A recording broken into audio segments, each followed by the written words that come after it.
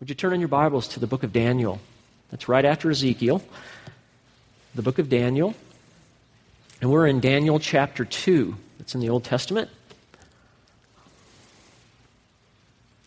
The book of Daniel, chapter 2. We're going to be in verses 31 through 49 this morning. Entitled this message, God's Blueprint for the Future. And we're going to learn some things from Daniel about what's going to happen in the future. Now, what if you could know the future? You ever thought about that? What if you were able to actually know what was going to happen before it happened? I started to think about that, and I was thinking, one of the things I think that some people might do is they go check out all the stocks, right? They want to know ahead of time what to buy, and then they'd buy it when it was cheap, and then they'd know when to sell it because it would reach top dollar. That'd be something somebody would do. Maybe some people would say, well, I just want to kind of know, how best that I could, maybe honor God. And so I'd look at the things where I could grow, and maybe some decisions I'd make in the future, I wouldn't do those, and I do only the right things. But what if you were given 100% guarantee? No doubts, it's going to happen. Well, that's what we're going to see today. Daniel's going to give a prophetic message. It's going to happen, guys. What Daniel shares in today's scripture, it's not a maybe or gee whiz, I hope so. This will happen. Because what we're going to see throughout this message is basically a 5-part message. Daniel's going to give basically 5 different prophecies. 4 of them have already happened. Well, that's a pretty good bet that 5th one's going to happen. Because 4 in history documented it's done. It happened just as he prophesied. And we're going to take a look at that today. If you remember Daniel, already in chapter 2, what's happened so far is Nebuchadnezzar has a dream. And with that dream, it disturbed him. We might call it a nightmare. It disturbed him to the point that he calls in all his advisors. Now remember, these are considered the wise men of the kingdom, and they're the sorcerers and the conjurers. And he kind of gathers them all together, and he says, okay, guys, I had this dream. Now give me the interpretation of the dream. And they say, oh, king, live forever. Tell us the dream. And he says, ain't going to happen. You tell me the dream and its interpretation. And so a second time they come back around, but king, that's never happened. Please tell us the dream. He's not going to do it. And so there's this little battle between the wise men and the king. And finally the king gets mad and he says, okay, I'm done. And he puts a decree and he says, I'm going to kill all these guys. Well, it happens that Daniel's just finishing training. He happens to be a part of this group, and now off with his head also. And if you remember the story, Daniel has boldness. He trusts God, and he gets an audience with the king, and he asks the king if he'd allow him time to seek, remember, the God of heaven. That maybe the God of heaven would give him an answer, an interpretation. And that's exactly what happened in verse 19 of chapter 2. It says, then the mystery was revealed to Daniel in a night vision. And so God gave Daniel what this dream is. And in today's message, we're going to see Daniel give the king the interpretation. And we'll see why God gave the dream to Nebuchadnezzar and why God gave Daniel the interpretation. So let's look at the text. First, we'll take this in sections. Verses 31 through 35. Let's read it together. You, O king, were looking, and behold, there was a single great statue. That statue, which was large and extraordinary splendor, was standing in front of you, and its appearance was awesome. The head of that statue was made of fine gold, and its breast and its arms of silver, and its belly and its thighs of bronze, and its legs of iron, and its feet partly of iron and partly of clay. Verses 34 and 35 say, and you continued looking until a stone was cut without hands, and it struck the stone on the feet of iron and clay and crushed them. Then the iron, the clay, the bronze, the silver, and the gold were crushed at the same time and became like chaff from the summer threshing floors. And the wind carried them away, and not a trace of them was found. But the stone that struck the statue became a great mountain, and it filled the whole earth. So why did God give Nebuchadnezzar this dream, and why does God now give Daniel the interpretation? Well, the first thing that I think we see is that the dream was revealed to demonstrate that God is sovereign. This dream was given to Nebuchadnezzar. Remember, this is not an ordinary dream. This is a God dream. I mean, God kind of breaks into this guy's mind and inserts this dream. There's a reason behind it. And I think the main reason really is that God is trying to let this king know, you're not sovereign. I'm sovereign. Now, Daniel is going to give this interpretation to the dream. And what comes from this is more than just to save Daniel's life. It's to instruct the king. I'm going to let you guys kind of know up front, I see a lot of God's grace in this section of Scripture. And this grace is being given to a megalomaniac, a person who's prideful. And God's giving that grace to a very sinful king. And we'll kind of see this as it kind of works itself out. Now, I want you to kind of look up front with me at verses 28 through 30, because Daniel kind of gives the background, the reason he's given this interpretation. He comes to the king and he says, however, there is a God in heaven who reveals mysteries, and he has made known to King Nebuchadnezzar what will take place in the latter days. This was your dream and visions in your mind while you were on your bed. And as for you, O king, while on your bed, your thoughts turned to what would take place in the future, and he who reveals mysteries has made known to you what will take place. But as for me, this mystery has not been revealed to me for any wisdom residing in me more than any other living man, but for the purpose of making the interpretation known to the king, that you may understand the thoughts of your mind. And I see a threefold purpose here for this dream. Number one, the interpretation was given to Daniel really to save his life. I mean, basically the king said, off with everybody's head. I'm just going to bring in a whole new fresh crop of guys of wisdom. And so what God is going to do here is he's going to let Daniel know this dream, and this is going to save his life. But it's not for the purpose that just Daniel's life is going to be saved. God wants to use Daniel. Daniel's going to be a light in a dark place. He's going to be an ambassador for God in a pagan culture. You understand that if you know Christ, you're an ambassador for Christ in a pagan culture. Same thing. So God's going to use Daniel in that way. But there's a second reason. It's to provide Nebuchadnezzar with the understanding of his dream, but really to clarify that he's not sovereign over everything. That he's basically a pawn on God's chessboard, and God is sovereign. God is over all. Nebuchadnezzar has to get this. And there's a third thing. It provides future generations, us, with a firm understanding that there's a God in heaven. And things aren't just random chance. Things just aren't evolution happening on their own. But there is a God in heaven who cares. And he's actively involved in the affairs of men. And even though there's evil that takes place, our God can take that evil action and evil intent of a heart, and he literally can flip it on its head, and he can use it for good.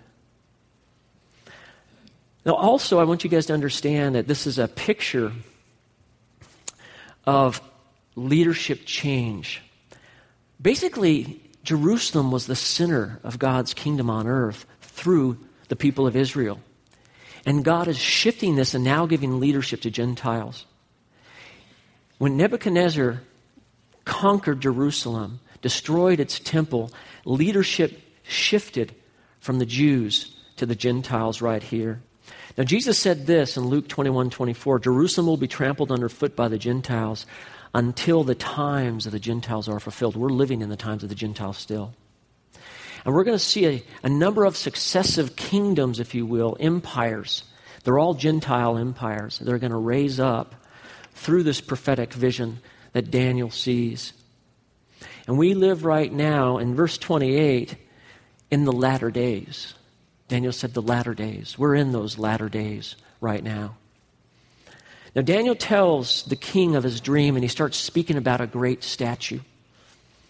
A massive statue. Have anybody ever been to a monument where it's just like it's man-made, and you're like, wow, look at that. Well, I haven't really been to a gigantic man-made monument, but I don't know if you've ever seen beautiful statues that were carved like in marble. When we lived in England as missionaries, we had a chance to go over to France for a week, and we went to the Louvre. And in the Louvre, they have some beautiful statues that are carved out of marble. We saw some even by Michelangelo. They were awesome to look at. But they were kind of small compared to what I think the king is seeing. I mean, they were either life-size or maybe a little bit bigger than life, but the king is seeing this statue, that it is massive. Look at verse 31. It says, "You, O king, were looking, and behold, there was a single great statue, and that statue, which was large and of extraordinary splendor, was standing in front of you, and its appearance was awesome." And so the king, I guess when he saw this vision, he was just like taken back. He was in awe. And so Daniel begins to explain. Think about this king. Already the king's tracking going, this guy knows what I saw. This guy actually knows my dream. I think right here the king's mind's being blown. He's like, wow. This man Daniel, he knows it. And then Daniel gives a description of the statue to the king. And so what Daniel does is he first begins with the head, and he works his way down all the way to the feet. And what we're going to see with this statue is that it changes metals as you go down, and they decrease in value, but they increase in strength until you get to the feet. And then with the feet, there's going to be a mixture of clay and iron, and it's going to be probably the weakest point on the statue. And so he says in verse 32, the 32a, the very beginning point, that the head of the statue was made of fine gold. Now, I don't know how to tell fine gold from not fine gold.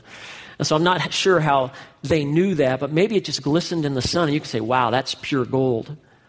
And so the head of the statue is of fine gold. Now, he doesn't speak about the face, what it looks like, but I'm betting that this face is the face of Nebuchadnezzar. The breast and the arms were of silver. Now, silver is not as valuable as gold, but it's actually a stronger metal than gold.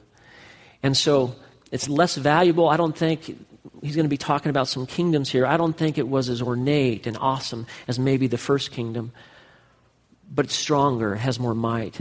The belly and the thighs were of bronze, and bronze not as valuable as gold or silver, but was considered a good metal for war. It's good to make spears and swords and things. And then the legs are of iron, and then the feet are partly of iron, partly of clay, along with the toes. And we know that iron is considered, of all these metals, the strongest one, and it usually was used in those times, particularly as implements of war. And then Daniel says a fifth kingdom. And he starts talking about the statue was struck by a stone made without hands. Verses 34 and 35. Let's read that. It says, "You continued looking until a stone was cut without hands, and it struck the statue on the feet, iron and clay, and it crushed them. And the iron and the clay and the bronze and the silver and gold were crushed all at the same time and became like chaff from the summer threshing floors. And the wind carried them away, and not a trace of them was found. But the stone that was struck, the statue, became a great mountain, and it filled the whole earth." Now it seems like just out of nowhere, the stone just appears. And the stone comes crashing down almost like from outer space and hits the statue right in the feet. And then the statue explodes upwards and just disintegrates into little pieces like, chaff from wheat, and then just kind of disappears with the wind. And then you would think, okay, with the destruction of the statue, this dream is done, but it's not done. The stone all of a sudden grows, and it grows, and it grows, and it takes over the whole world, and it becomes the focal point of this vision. It is the main thing here. So after this point, Daniel revealed the dream. Nebuchadnezzar, I think at this point, is just stunned, probably speechless. If you think about it, if somebody came to you and said, "Hey, you had a dream last night. Let me tell you about that," and then just lay it out, you're like, whoa, right? But Daniel has to do more than just give the observation. The king declared that he wanted an interpretation. Now, you understand that when we do inductive Bible study, it's observation, interpretation, then application. That's basically what Daniel's doing.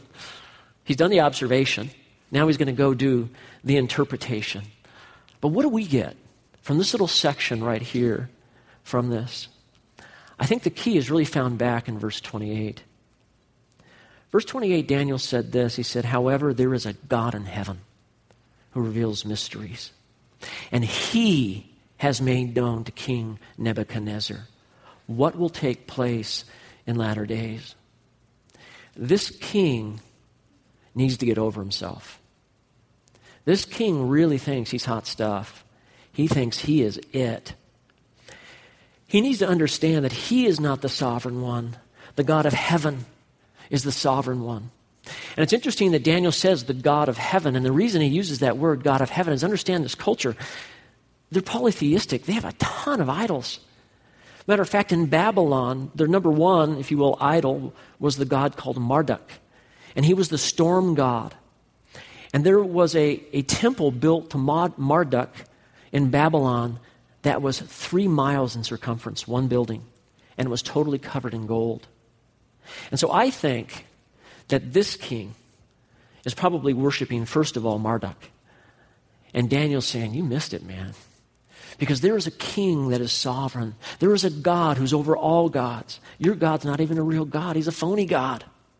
But my God can even tell you your dream. And by the way, that dream was from him. Wake up, king. This God is sovereign. And God wants Nebuchadnezzar to acknowledge the sovereignty of God, to give God his rightful place. Why? Because he deserves all praise and honor and glory. Does God have that place in your life? Can you say in all honesty right now in your heart, God is first in my life? He is sovereign over all things that I have, of who I am. And there's nothing else in his place. According to film critic Nathaniel Rogers, the last 12-year period from 2002 to 2014, 47 actors gave acceptance speeches at the Oscar Award ceremonies. And these Oscar-winning stars almost always gave thanks to someone for their achievements. Kate Winslet, she thanked her director, Peter Jackson. Colin Firth thanked his producer, Harvey Weinstein. Christopher Waltz praised the director, Quentin Tarantino, and he called him the creator. Other award winners have thanked other celebrities. Oprah thanked 2 other stars for her help to become a star. You had Sidney Poitier, he thanked 2 other stars. You have Meryl Streep, she won 4 awards. Each time she thanked another star for her achievements. God was only thanked 3 times out of 47 in this. And some of you might say, well, it's because they didn't have faith. I don't think that's right.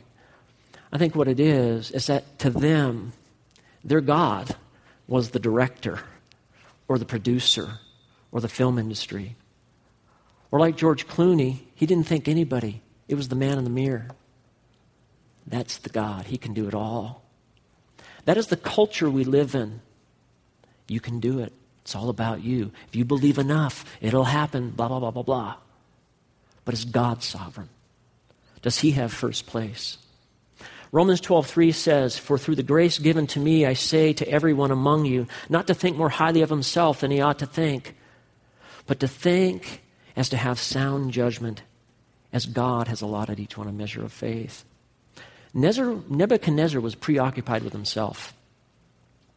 And Daniel, through this interpretation, is going to try to break through that hard heart. The dream was revealed to demonstrate that God is sovereign. That's the first thing. Second thing, the interpretation was given to produce a humble attitude. Now this is verses 36 through 45. We live at a time, guys, where feeling good about yourself is the number one priority. You have to discover happiness. Pride is seen as a virtue, but God desires a humble heart. A heart given over to him. Let's look at the verses 36 through 45. It says, this was the dream. Now we will tell its interpretation before the king. You, O king, are the King of kings, to whom the God of heaven has given the kingdom, the power, the strength, and the glory. And wherever the sons of men dwell, or beasts of the field, or the birds of the sky, he has given them into your hand and has caused you to rule over them all. You are the head of gold. After you, there will rise another kingdom inferior to you, then another third kingdom of bronze, which will rule over all the earth. Then there will be a fourth kingdom as strong as iron, inasmuch as iron crushes and shatters all things. So like iron that breaks in pieces, it will crush and break all these in pieces. In that you saw the feet and toes, partly of potter's clay and partly of iron. It will be a divided kingdom, but it will have in it the toughness of iron, inasmuch as you saw the iron mixed with the common clay. As the toes of the feet were partly of iron and partly of pottery, so the kingdom will be strong and part of it will be brittle. And in that you saw iron mixed with common clay, and they will combine with one another in the seed of men. But they will not adhere to one another, even as iron does not combine with pottery. And in the days of those kings, the God of heaven will set up a kingdom which will never be destroyed. And that kingdom will not be left for another people.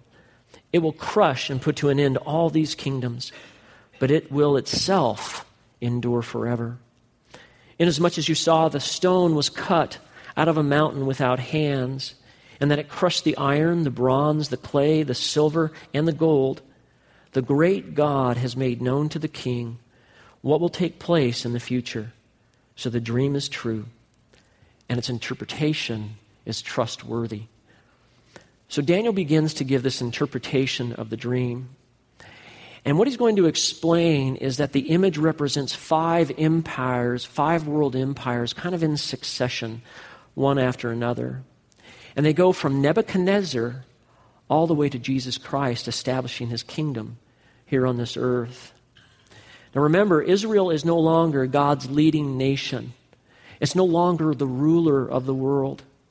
No longer is Jerusalem the center of God dealing with men. So 4 great world powers are going to come into existence. In verses 36 through 38, particularly verse 36, Daniel says, this was the dream now that we will tell its interpretation before the king.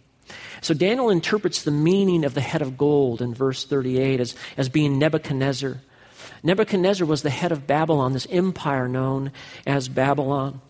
And Nebuchadnezzar was a true monarch. I mean, he was the guy in charge. He had absolute authority over everything. He could give life, he could take life.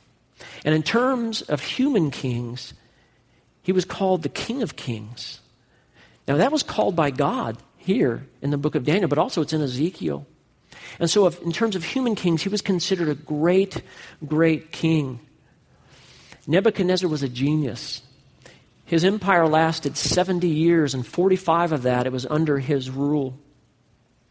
His armies were unstoppable. He took control of Assyria. He wiped out Egypt. And wherever he went, he got control. He was dominant. And his empire was truly a reign of gold. The historian Herodotus tells us about Babylon, the city. Some interesting stuff here. Babylon was 56 miles in circumference. It had 14 miles here, 14 miles here, 14 miles here, 14 miles here. There was a brick wall surrounding the city that was 300 feet tall. And it went into the ground 35 feet so nobody could tunnel under. And then directly behind it was another wall, same size, 70 feet. So 2 walls surrounding the city. There were 250 towers in Babylon. Each one was 450 feet tall, and they were all covered in gold. It had a 150-foot wide and deep moat that surrounded the city. The Euphrates River ran right through the middle of the city, and ferry boats went in and out of the city.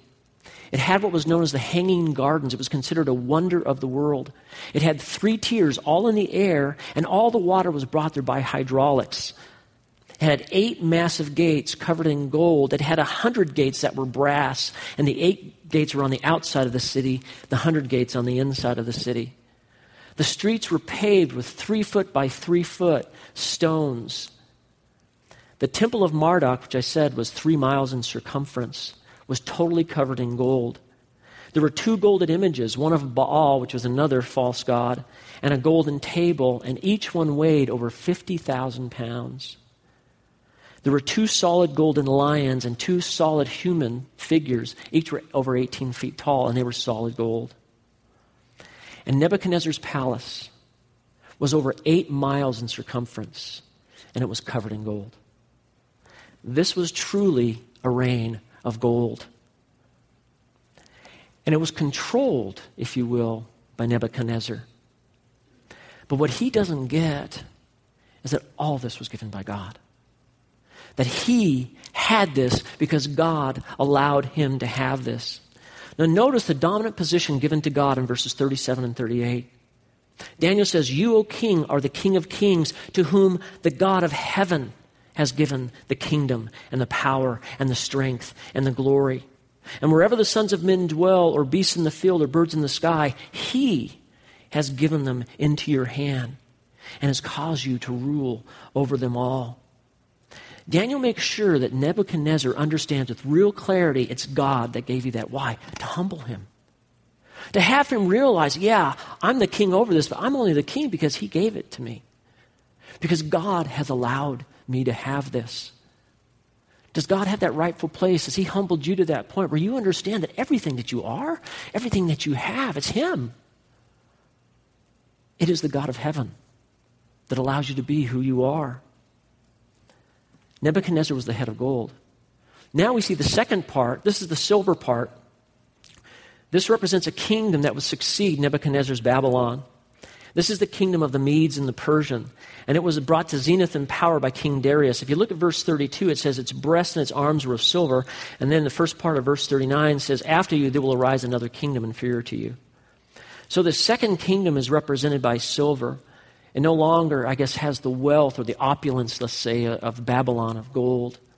But understand, even though it might be less in value, it actually was a stronger kingdom and it lasted longer. Babylon lasted 70 years. The Medes and the Persian lasted 200 years. And it's interesting, it really was a kingdom of silver. Darius enacted what was known as tribute, which is taxes. And these taxes he demanded would be paid in silver with coins, with his head on the coin. And so they amassed massive amounts of silver. It became a kingdom of silver. But it was a split kingdom. The arms, the Medes and the Persians. It wasn't one man, one dominant figure, one monarch. Although Darius was the leading factor, the Medes still had influence and some power.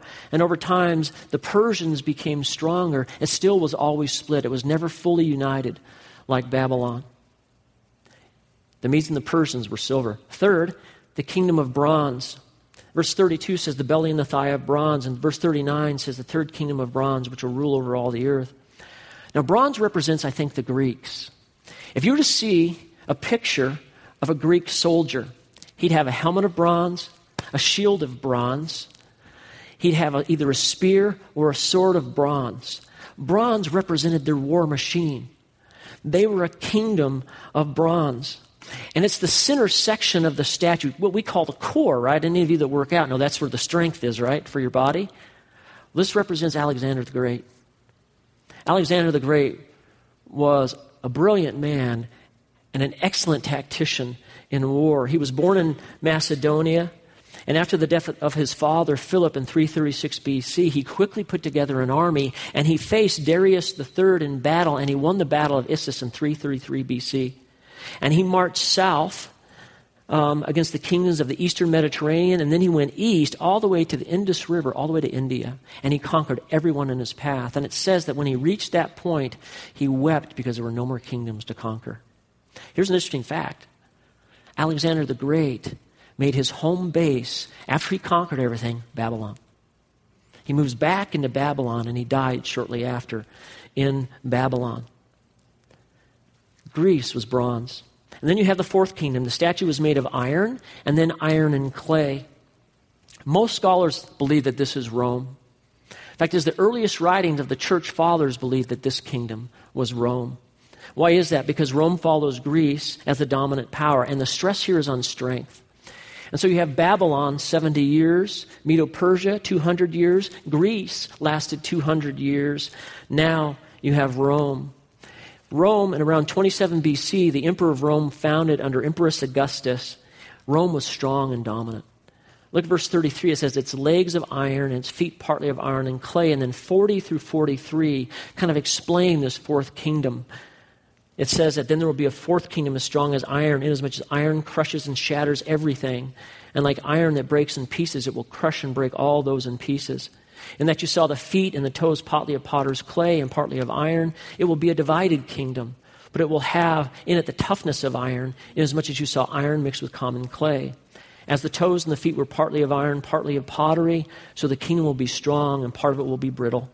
In that you saw iron mixed with common clay, and they will be combined to one another in the seed of men, but they will not adhere to one another, even as iron does not combine with pottery.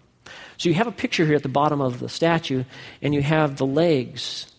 And basically, if you will, bronze ended here, and the rest is iron to the feet. Okay? So you have this picture of Rome being iron. They were a strong and dominant power. But it's interesting, as you have two legs that split, Rome split. In the 2nd century, you had east and west. And they were always vying for power. The west, situated in Rome, the capital in Rome, In the east, in Constantinople, remember Constantine?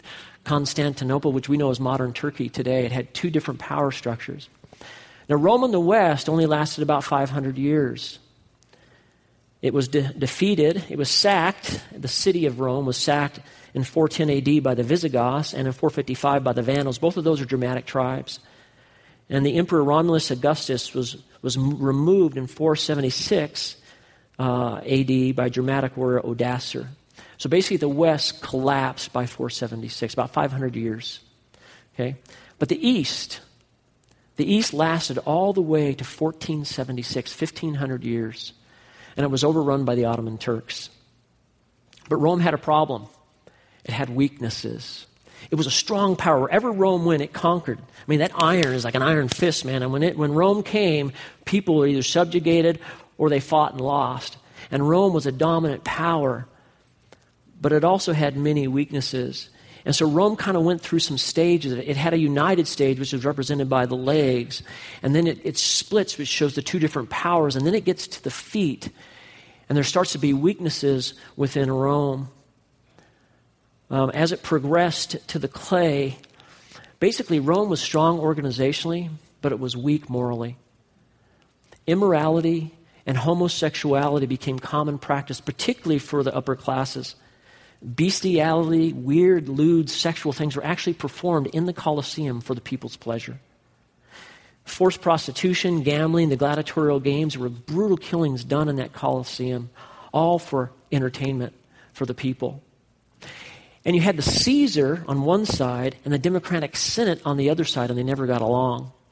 There was always fighting. There was never unity with Rome, so it actually became very weak. Now we know that the last part of this, the feet that turns into the toes, which are 10 different toes, right, are going to one day be 10, if you will, kingdoms or states that will one day rule the world. Some people call it a one world government with a 10 confederation state. And there's all kinds of people. I mean, everybody has speculation on this. I've heard a lot about Europe, a 10-state union coming together, and all this is going to happen. And you particularly see that in Daniel chapter 7 and Revelation 17. I want to read those for you. Daniel 7 says, "After this I came looking in a night vision, and behold, a fourth beast, a dreadful, terrifying, and extremely strong. And he had large iron teeth, and devoured, and it crushed, and it trampled down the remainder with its feet. And it was different from all the beasts that were there before, and it had 10 horns." Kind of using the picture of a beast with 10 horns, kind of representing the same thing you see with the feet with 10 toes. Revelation 17:12 says, the 10 horns which you saw are 10 kings who have not yet received a kingdom, but they will receive authority as kings with the beast for 1 hour. So there's coming a day where eventually there'll be 10 states, 10 kingdoms, some kind of one world government. And at that time, we're going to see the Lord return. And he'll establish an everlasting kingdom. But that day is not yet, and that's kind of the remainder part of the statue. Now, I could spend a lot of time trying to break this all down. I'm not going to do that today. We can deal with that in Daniel 7. What I want to do with you today is, do you just understand that 4 of those visions have come to place? I mean, 4 of the predictions, boom, gold, silver, bronze, iron, wow. That's prophecy, guys. It's happened. It's historically founded. It's there. Do you get that? That's 4 of hundreds of prophecies that have come true in the Bible. That should cause you to be humble. That should cause you to go, wow. Wow. Do you understand that this is the only book of antiquity that has prophecy that has been proven? I'm talking hundreds. Hundreds just for Christ alone. That should humble us to the God of heaven. This king should be humble here. You have this 5th established kingdom that we're looking forward to. In the beginning, I said there's a 100% guarantee. It's going to happen. Christ is coming back. He's going to return. He's going to establish a kingdom. One day, Jesus will establish an everlasting kingdom. And it says it's in the days of those kings in verse 44. And I think he's talking about the toes, those 10 different toes. And most scholars feel that. And it says that this rock wasn't made without hands. It's supernatural. It's going to be a God kingdom, not a human kingdom. But it's going to be physical and here on earth. And we know that there's going to be 1,000-year reign and that our Lord will reign here on this earth for 1,000 years. And we know that he will then establish a new heaven and a new earth that will go on and on. Do you believe that? Do you understand that? Because 4 of those prophecies have happened. And now this 5th one for sure is going to happen. Now notice that Daniel gives credit again to God. Verse 45 says, the great God has made known to the king all that will take place in the future. But Nebuchadnezzar was a prideful man. And he was unwilling to give over, if you will, and be humbled. So why does God do this? To break him of his pride. This man needs to be broken of pride. In 1990, I came to Christ. You know how that happened? I was a successful sales guy. So at the summer of 1990, I finally came to know Jesus. In the early part of 1990, man, things were popping in Rob Miller's life. Man, I had killer sales. Things were going good. We had a beautiful house. Our kids were doing great. Things were awesome. And then my number one account, which accounted for over half of my business, said, I'm going out to bid to your number one competitor. And you know what happened? I suddenly realized I got no control. I got none. Now, we've been going to church for 3 years, and suddenly it just realized on me.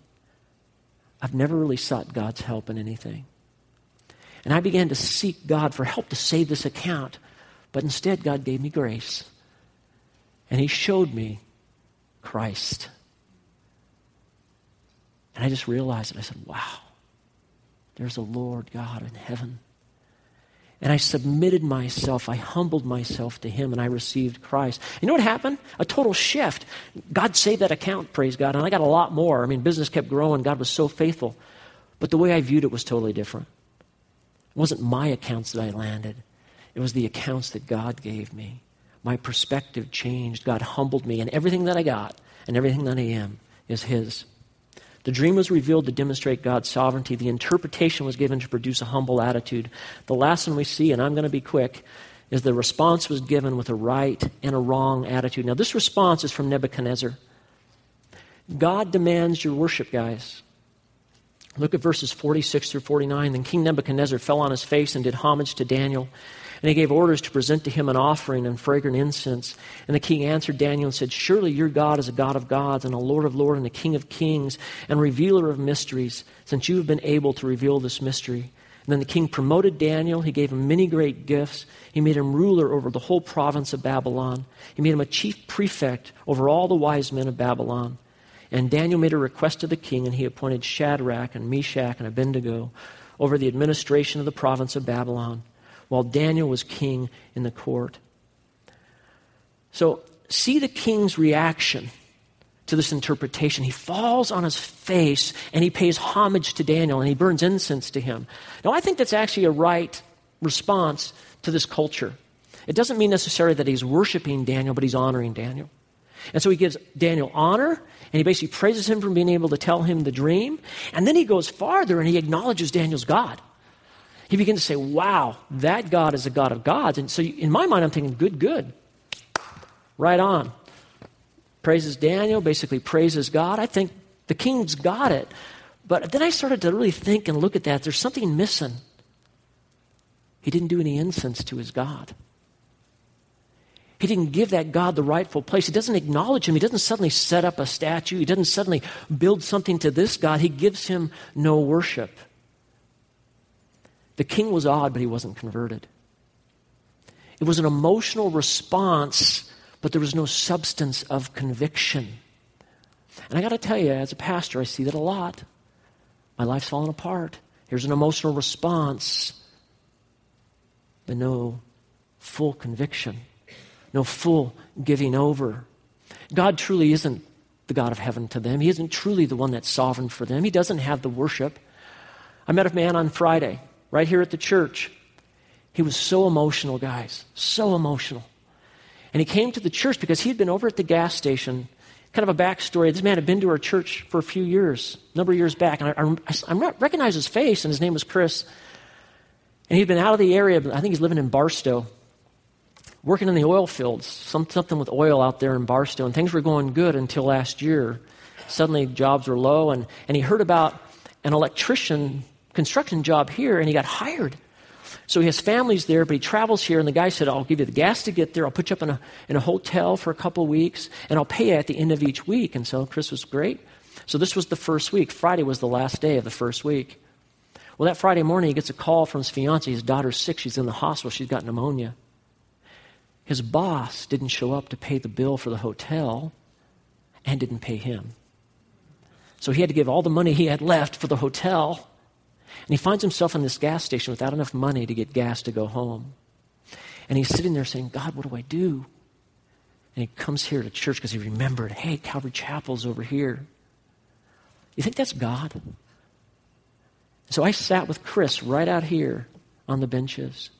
And Chris is weeping and saying, I don't know what's going on, man. I don't know what to do. My daughter's sick. I got no money. And why is all this happening? And I just said, stop a minute, brother. And I said, how's your walk with Christ? I said, it isn't. Things were good, man. I was busy. I'm too busy for God. I mean, when the oil fields were popping, I was a busy man. And God got put back to second and third and fourth place because he just didn't have time for the Lord. And he had a total reorg right there. And there was confession time and a repentance time and a coming back to calling God the God of heaven and seeking him first. Right there. Now, many of you know that my mother came to Christ 2 months ago. Great. So exciting. And that I had the opportunity to baptize my mother 2 weeks ago. Winner.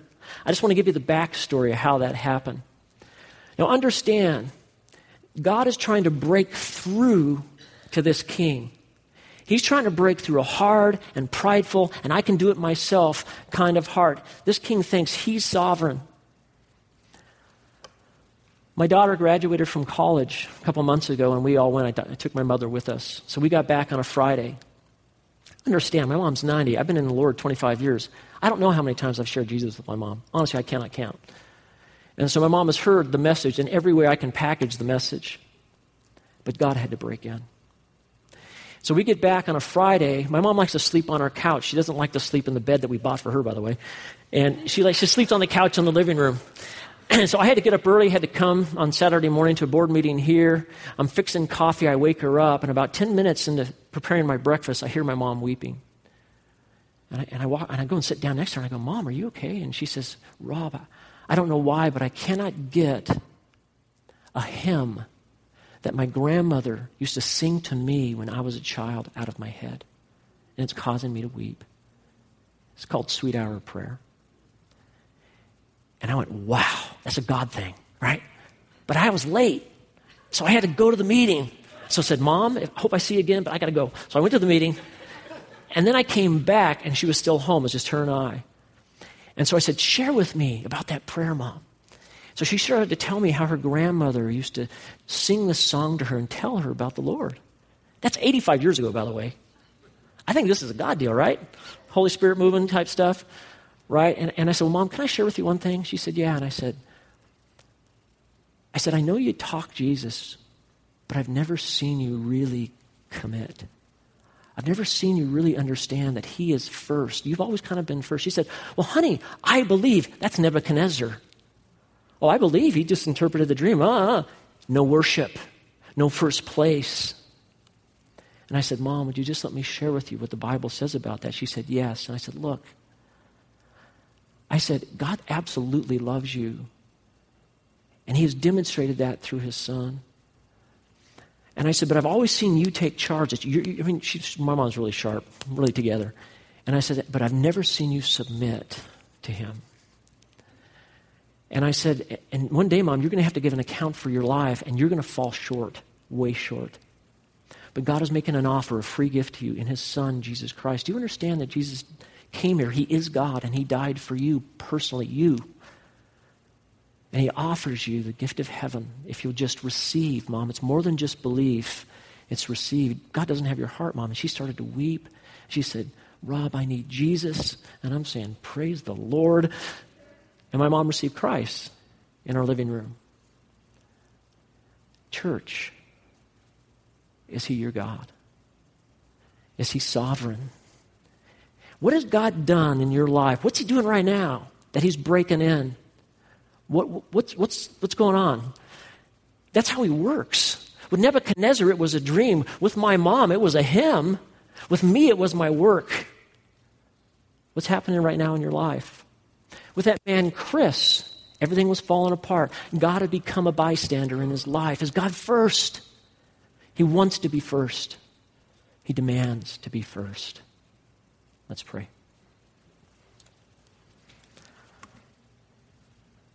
Father, I thank you for the grace that you've shown to this king. He didn't deserve it. Lord, he believed in himself. He didn't honor you, but yet you kept pressing in. Father, and each of us can have a testimony like that. But Lord, you demand worship. So Father, right now, I pray for those that are here that you've broken in. They're really uncomfortable. You had to stir the pot to get them to the point where they'll acknowledge you. And I pray for them this morning, Lord, those that know it's you, that they will respond in faith. We pray that in Jesus' name. Amen. Could I have you stand with me?